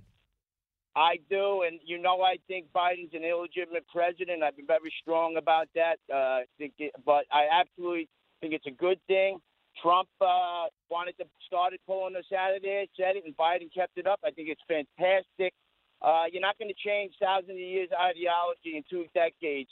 We've spent enough money, billions wasted, corruption over there, fictitious gas stations being built. We cannot police the world. I 100% agree, and I don't want to see any more soldiers come home in body bags. Hey, Joe, is it in our interest to stop the next Al-Qaeda attack, the next ISIS hit? Is it in our interest to know what China, Russia, and Iran is up to? Is it in our interest to turn Afghanistan over to Russia and China? They're already moving in. Yeah, of course, but we logistically we can't do it no more. Yeah, we can. We need to focus Why on, can't we? on We're in a supporting role. We're in a supporting role. We lost 2 guys in 2 years. We're going to play whack-a-mole all over the world. No, we'd take 2 guys in 2 years, Joe. 2 guys in 2 years. You put $89 billion into that airport we just gave up. $89 billion. And we just said, okay, you can have it. We're leaving in an hour. And they ransacked it. I appreciate where you're coming from. I know most people agree with you, Joe. I know I'm right. Javon in Pittsburgh. Hey, Javon. Hey, basically, you're calling for a war to send other people's troops over there. Is your kid going over there to fight, man? This war should have been over, man. The only people that's profiting are private contractors. Javon, I think that's a good point. If it was a hot war 20 years in, I'd say yeah. But now this has turned into occupation, like Admiral Stavridis said, like the Balkans. We gained tremendously from South Korea, Japan, and Germany, our presence there. We have influence in the area, and unfortunately, that's where our enemies are. Why would we take our eyes and ears off our enemies? Because it's costing too much. What is it costing too much? What is the next World Trade Center? How much is that going to cost? I don't think that's going to happen again. How do you know? I think we got it to the point over there that's not going to happen again, and it's time to withdraw. Is Russia and Iran and China an enemy of America? We got to worry about our own interests, man. But that is our interest. It is our interest to keep our eyes on our enemy. I disagree. I think we should get out of there. Because right and just give it just like let's just forget about Islamic extremists. Let's forget about China, Russia, and Iran. Hey, well, tell somebody's kid that might be killed over there because we're still lingering around. We've lost more people in domestic military accidents over the last 2 years than we've done in the last 2 years in Afghanistan. We lost 2 guys. Yeah, but you don't know how that's going to ramp up, though, the next couple of years. That could ramp up to a point to where it's another war, and we're stuck there again. Well, okay. Are you looking at that? Well, anything could happen at any moment, just like towers could fall at downtown New York City. It looks like the Pentagon could get hit. And those were a bunch of guys at flight school. Hey, I have a question for you, Brian. I've noticed that over the past 6 months, you changed your rhetoric on the vaccine. No, on the vaccine? Kamala Harris and Biden for so-called undermining the Operation Warp Speed under Trump. Now it seems like you're trying to undermine. I welcome Javon. I welcome this opportunity to clarify. Then, I am for the vaccine, but I'm not going to tell Javon in Pittsburgh to do it. I said make it available as soon as it became available to everyone, rich, poor, male, female, from one coast to the next. You make it available. You do PSAs, but I don't want you knocking on my door. I don't want you telling me I'm fired unless I get it. I don't want you telling me I can't go to school unless I get it. They have gone crazy now getting into our life. Now, we know the risk. If Javon in Pittsburgh decides to get it or not get it, you shouldn't do it because of me.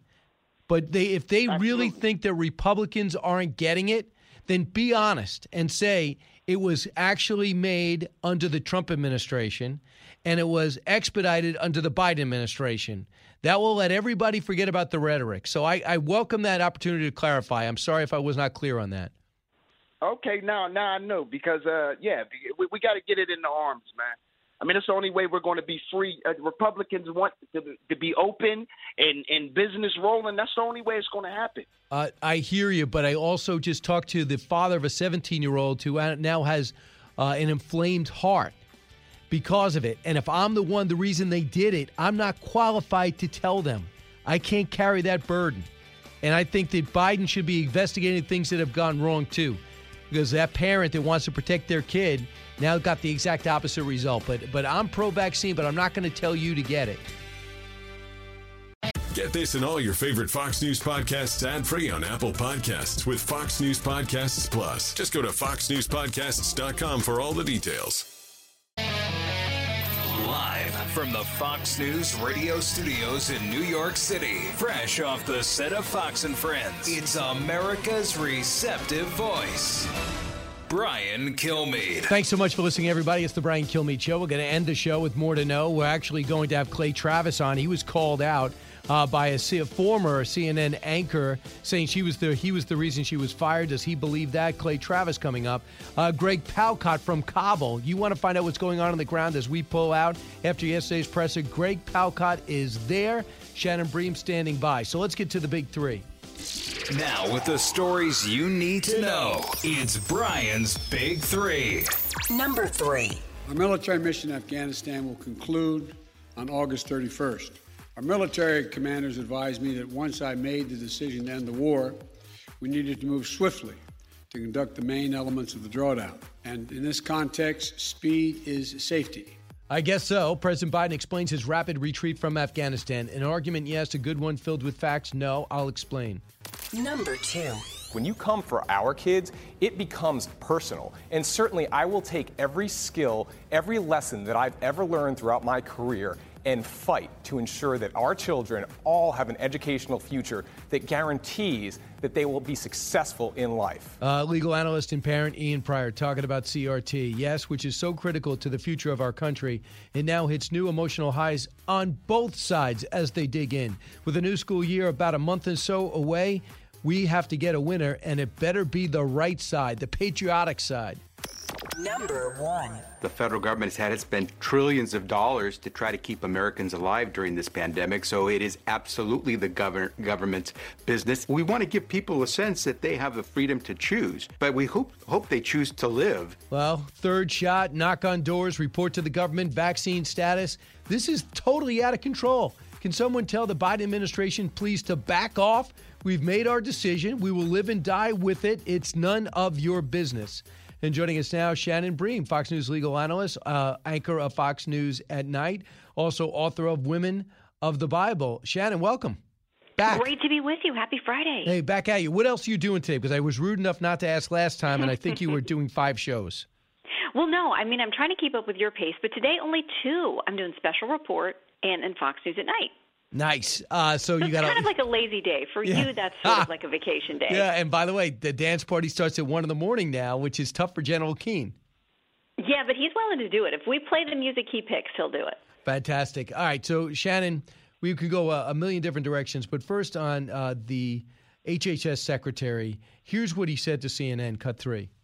The federal government has had to spend trillions of dollars to try to keep Americans alive during this pandemic, so it is absolutely the government's business. We want to give people a sense that they have the freedom to choose, but we hope they choose to live.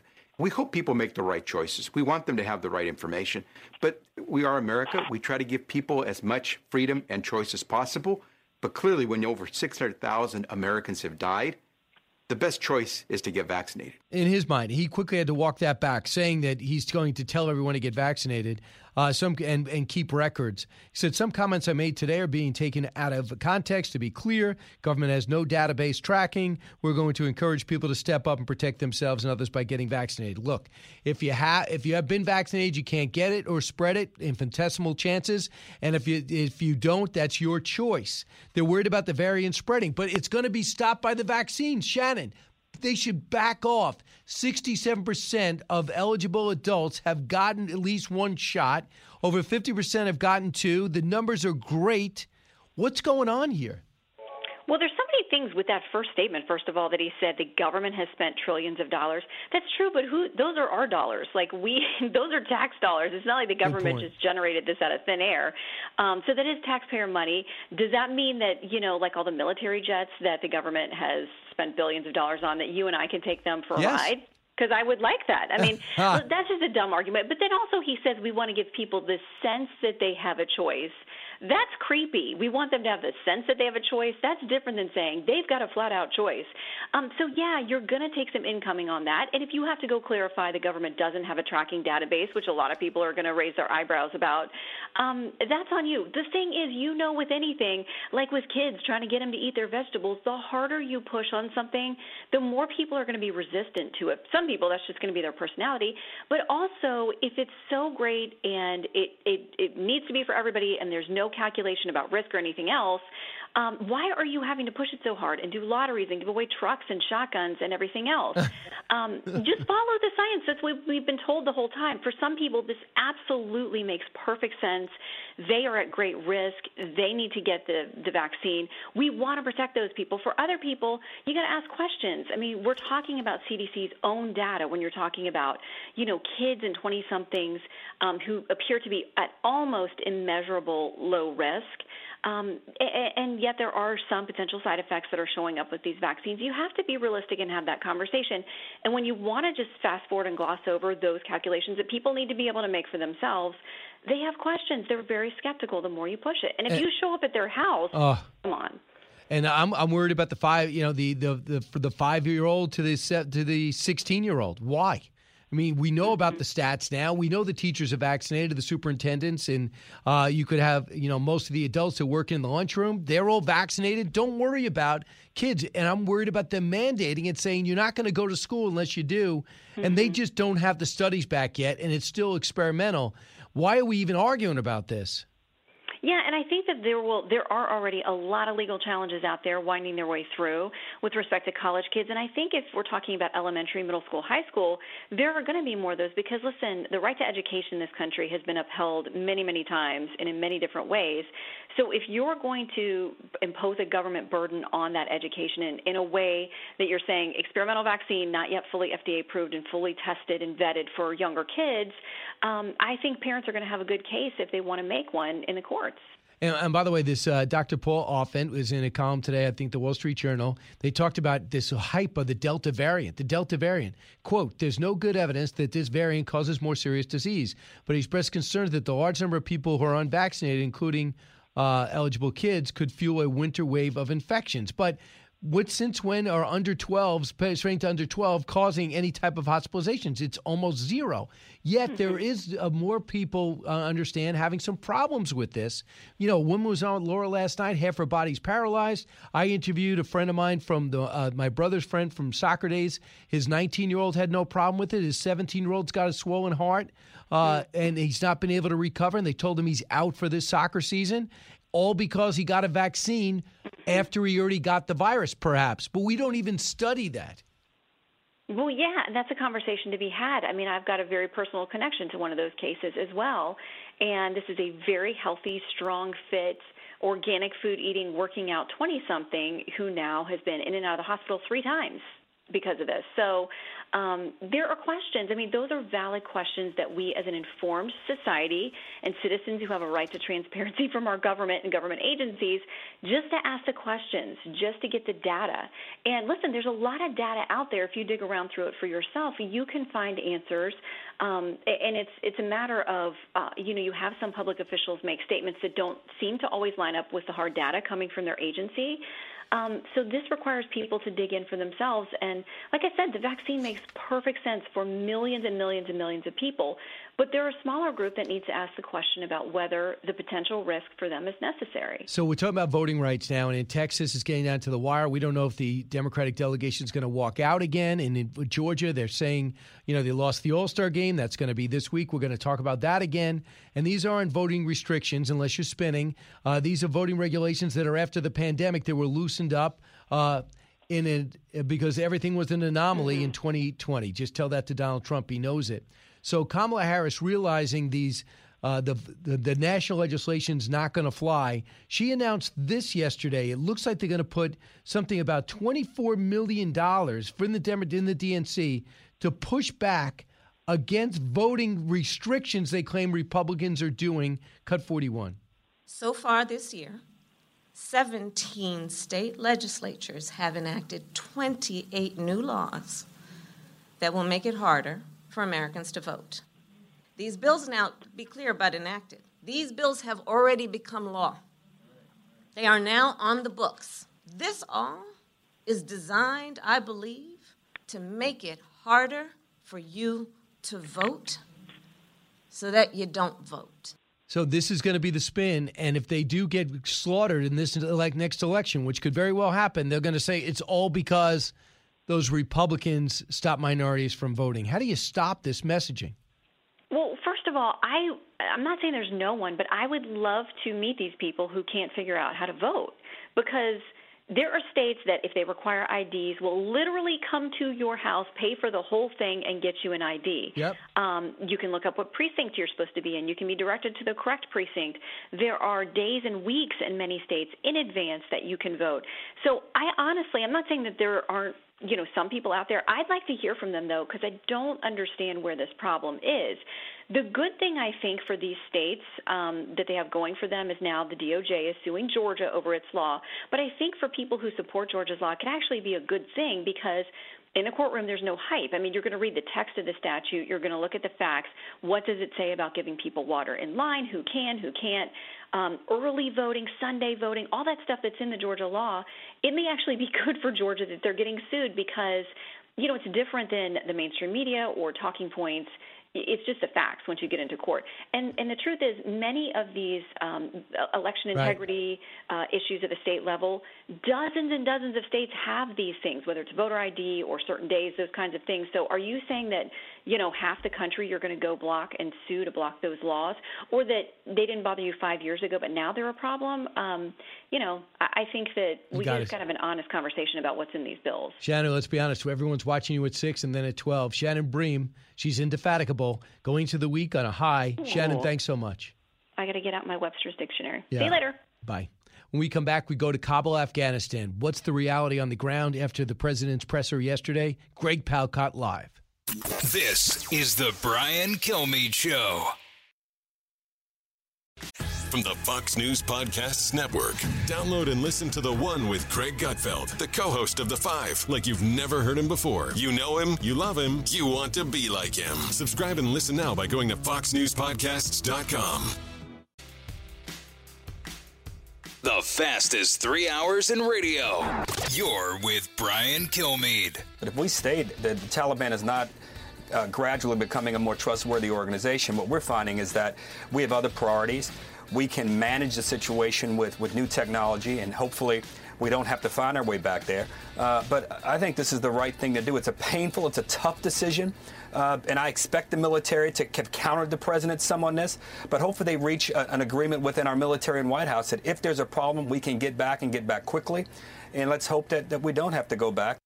I don't think we're going to be able to get back there quickly. It's landlocked. It's not like we have a place in Kuwait that we could sit there and stage from. But Harold Ford trying to make the Democratic argument is always effective.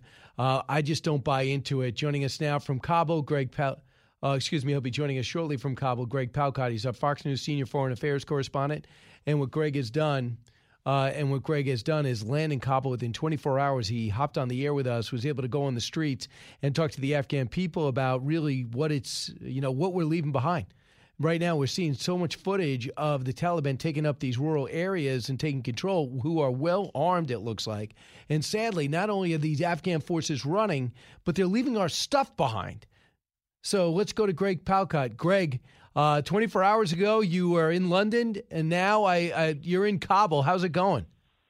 Astounding stuff, Brian. Yeah, we've been on the ground just about 12, 14 hours, and we are getting an earful about this Taliban offensive.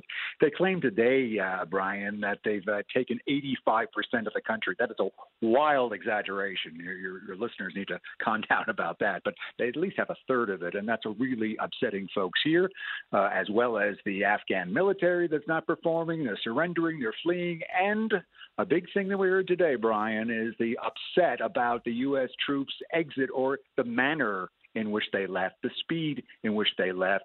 A lot of people here think that has helped encourage the Taliban to start their move. Absolutely. So they're not popular. The Taliban aren't a popular force. They're just oppressive, and they got the guns, and they're ruthless, right? Well, exactly. And in some places, Brian, there is such upset with the government here, corrupt, not responding to the people, et cetera. Is that true? Is that true? They want to go back again and go to the Taliban. Is it true? The government is corrupt, not in touch with the people? There are a lot of questions about that. There truly is. The president, Ghani, is said to be quite out of touch. Some critics of him call him delusional. So, yeah, there are problems on a lot of different levels here, Brian. Is there a military presence around you in Kabul?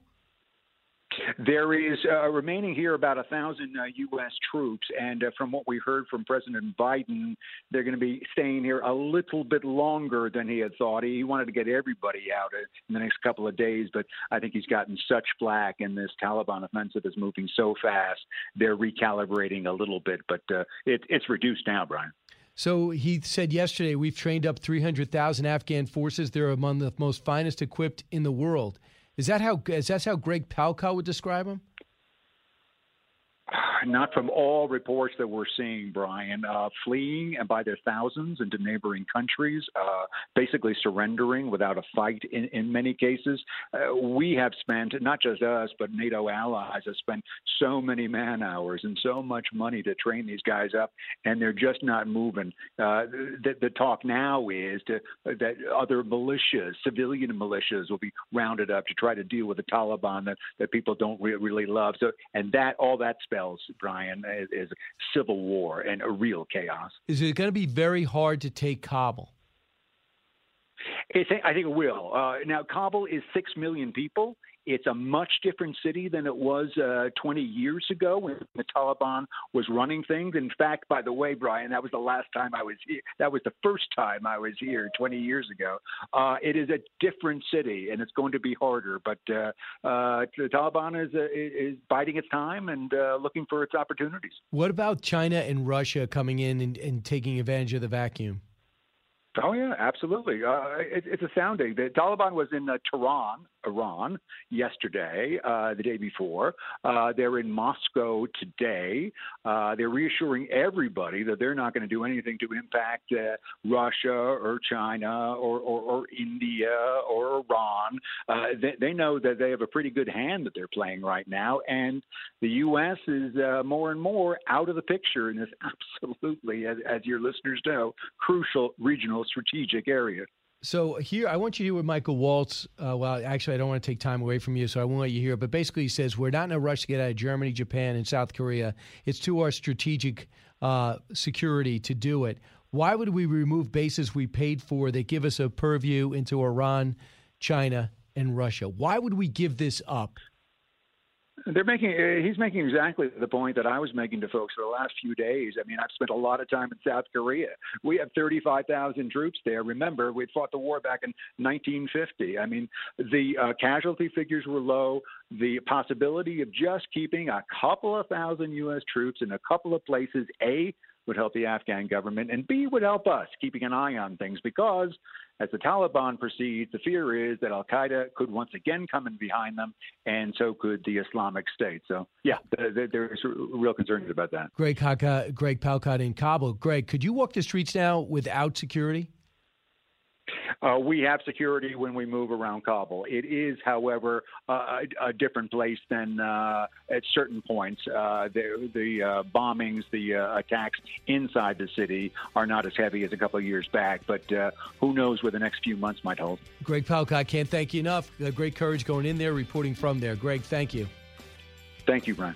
Greg Palkot is actually from Garden City, Long Island originally, even though he speaks the King's English, located in London today. Clay Travis is next. Jason in the House, the Jason Chaffetz Podcast. Dive deeper than the headlines and the party lines as I take on American life, politics, and entertainment. Subscribe now on FoxNewsPodcast.com or wherever you download podcasts. Talk show that's getting you talking. You're with Brian Kilmeade. They let a false narrative persist about our show that people just kind of ran away with. They let the idiots in the room control the conversation. People like Clay Travis. That's what happened. And because they allowed those people to direct their course of action, they panicked. And suddenly they were very intentional about the things that they were doing in our show. They wanted black faces. They didn't want necessarily black voices. And that's how it came off. So Jamel Hill's describing to Paul Ebitard, I believe that's him, on his radio show, why she was let go from ESPN, and she blamed that idiot Clay Travis. I don't think he's an idiot, but for more on this, let's ask Clay Travis if he feels like he's an idiot. Outkick founder and president. He's got a great show starting in 15 minutes, and he's all over this channel too. Clay, what's your reaction to being called that? Well, I mean, I'm married. I've been called an idiot for most of my life, Brian. So, I mean, this is not the first time a woman has called me an idiot. Trust me. And sometimes my wife would probably agree with Jamel. But I mean, look, she's wrong here, and the reason she's wrong is, and look, I sometimes feel that people become captured by social media. And I understand it on some level. I think it's a big story. It's one I kind of wonder, should it be the next book that I write? When you're on your phone all day and when you have notifications turned on and people are constantly talking about you, it can make you feel like that is the real world. I'm sure this has happened to you, Brian, when you're trending and all of a sudden your phone blows up and everybody's got an opinion about something that you have said, both pro or con.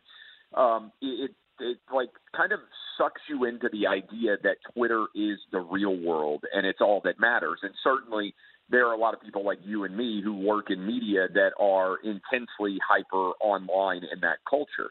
But what I always try to remind myself of is we're talking about 10% of the population that's really very active on Twitter. And what I've always used the analogy of is Twitter is like a carnival funhouse mirror.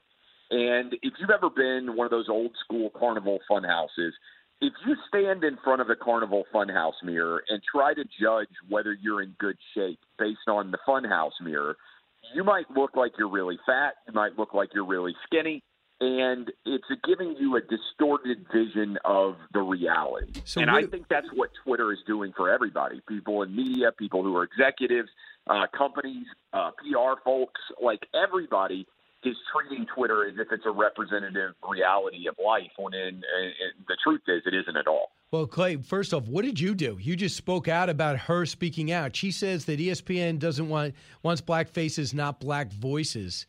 Really? Has she watched ESPN lately?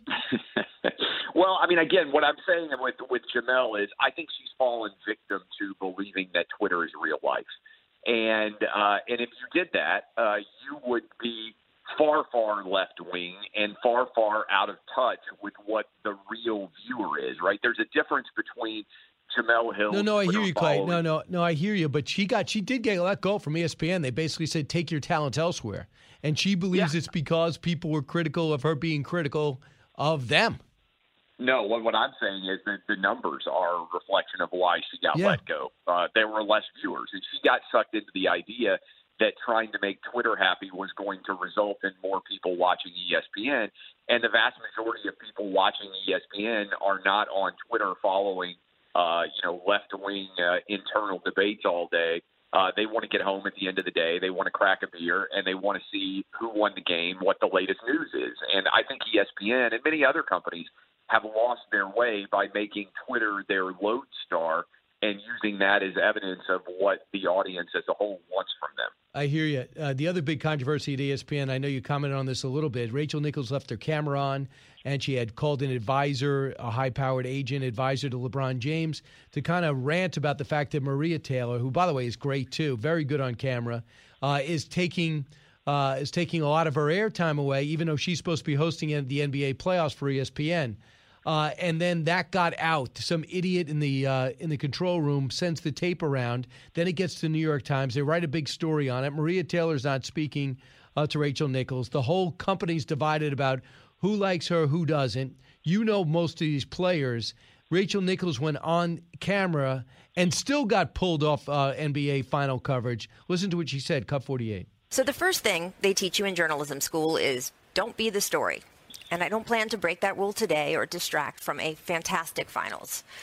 But I also don't want to let this moment pass without saying how much I respect, how much I value our colleagues here at ESPN, how deeply, deeply sorry I am for disappointing those I hurt, particularly Maria Taylor, and how grateful I am to be part of this outstanding team.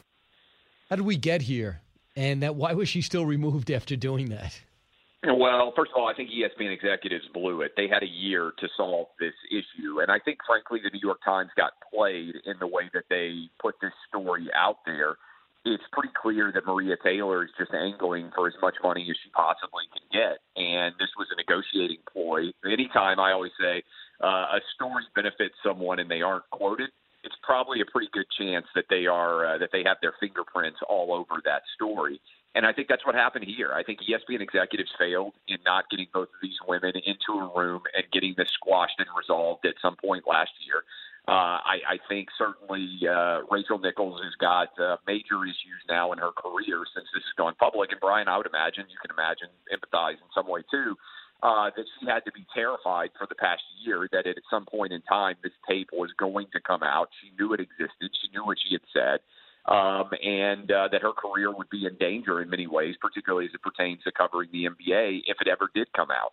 And so I suspect that ESPN is going to end up having to cut a big check to Rachel Nichols because she'll threaten a lawsuit over this tape and the fact that it went out and what has happened as a result.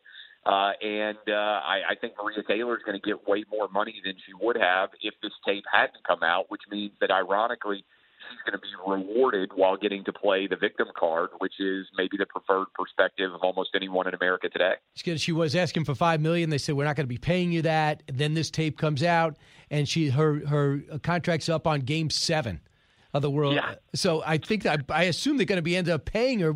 How's that going to look if they let her go? It's a great question. I think ESPN's in an awful place because if they keep her, then she has extorted them for far more money than she's worth. If they let her go, then they look racist. So, they are really in a rough spot. And this is what you pay management for, to recognize what spot they could be in and to have solved this. Now, to ESPN's defense, they may think that Maria Taylor on the open market, she makes $1 million a year now per reports.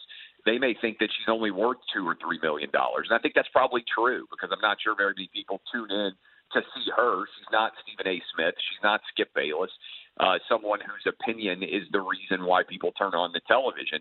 And so I suspect they probably thought they were overpaying her at the offer they made. She's said she wants $8 million a year. I mean, that is to me that is high. That's basically extortion, Brian. Oh, it's $8 million. Wow, excuse me. I did not know I was lowballing her. She turned down $5 million a year reportedly from ESPN. Yeah, how do you live on that? And Rachel Nichols, who you say people have said she's as woke as it gets, as left-wing as possible. And Steven Jackson, who happens to be great friends with George Floyd in life. Evidently, they were teammates. It's got a small world. He goes to bat for Rachel Nichols.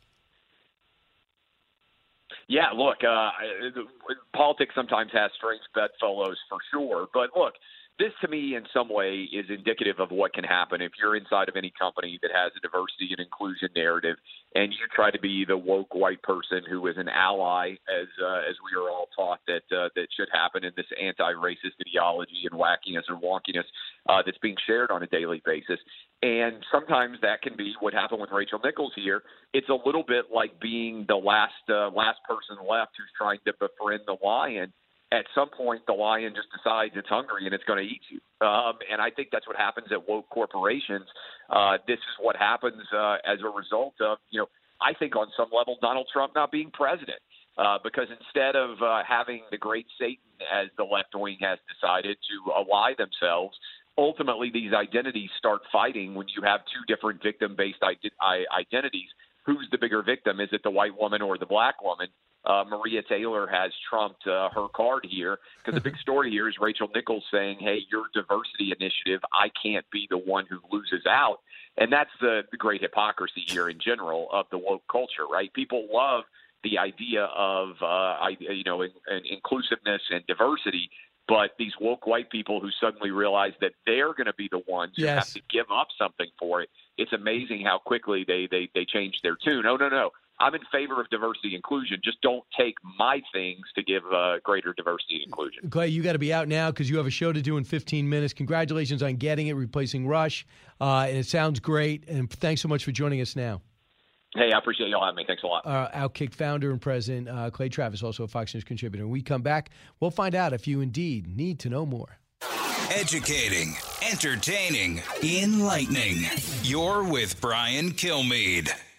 He's so busy, he'll make your head spin.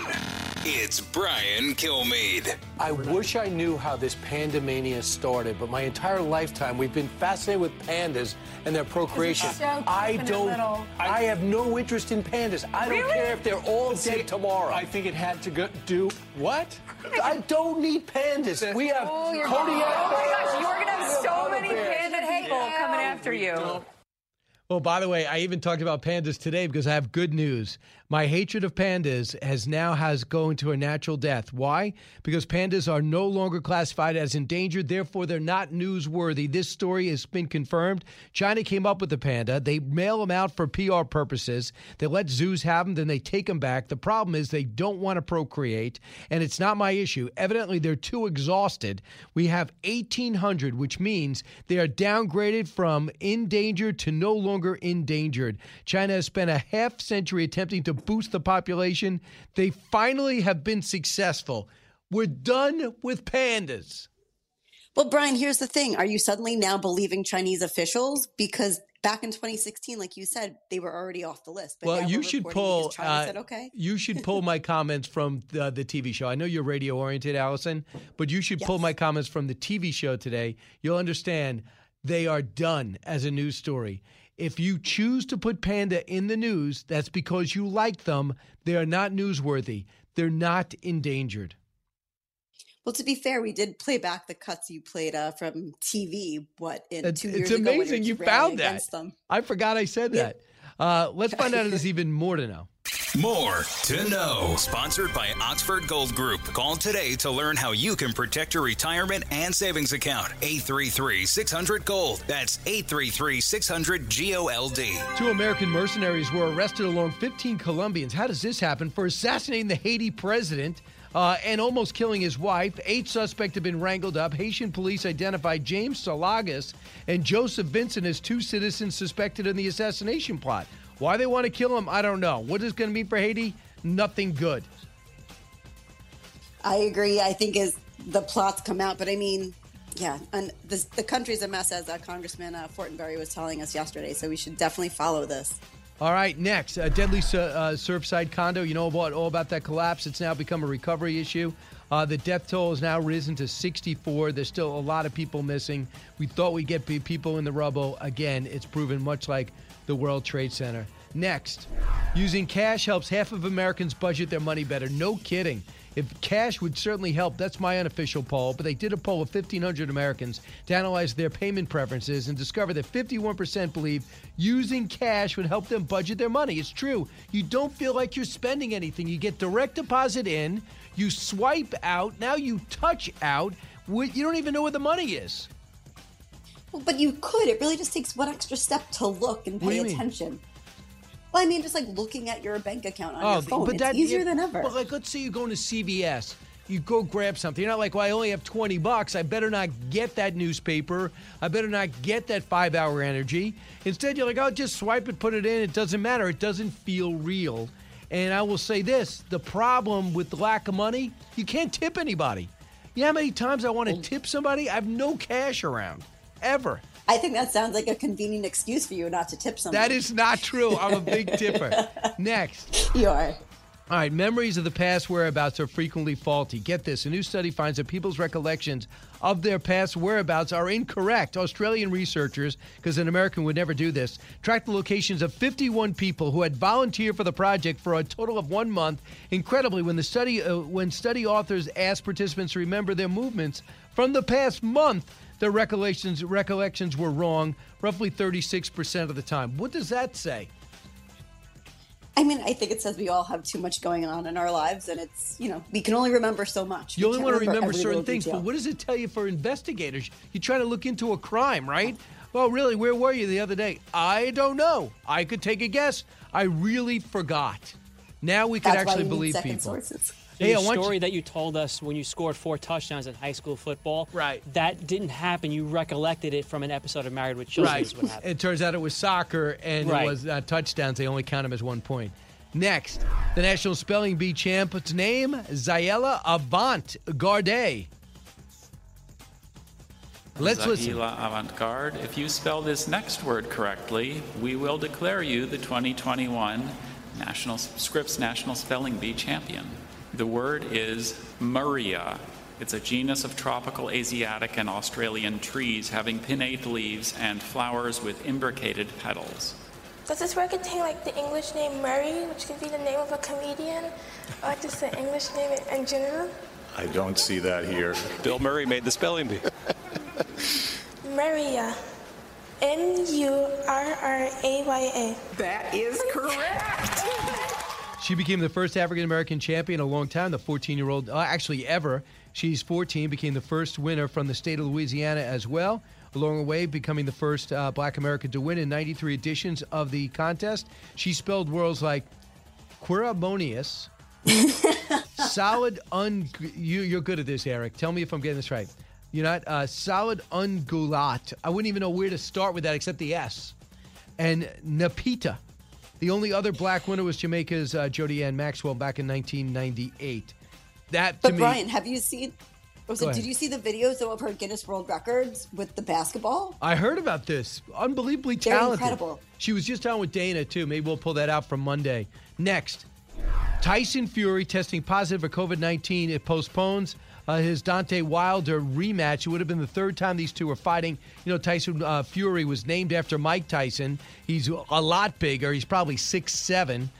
So he tests positive. I don't think he had any symptoms. He just tested positive. Therefore, everybody is forced to pay the price there. His cornerman Mark Breland forfeited by throwing in the towel. The last time they fought, Wilder won easily, but there was a sense that the upset by Deontay Wilder could be upset again. You're a big boxing guy, Pete. Does he have a shot, Wilder? I think if Tyson Fury keeps the same game plan, he wins again. Because that first fight, that was a draw. I think most people, I watched it, and I did scoring myself on this one just out of curiosity. I had Fury winning that even though he was knocked down twice by Wilder. He's a better boxer, and usually the boxer beats the puncher. Absolutely true. Well, I got bad news. There's no more to know. You know everything. I filled you up. From Kabul to Clay to Shannon, filling up with more to know in Pandas. I dare you to find a show with more diverse topics, politically correct topics as well. Thanks so much for listening. Keep it here. Go to BrianKilmeade.com or get a slice of history.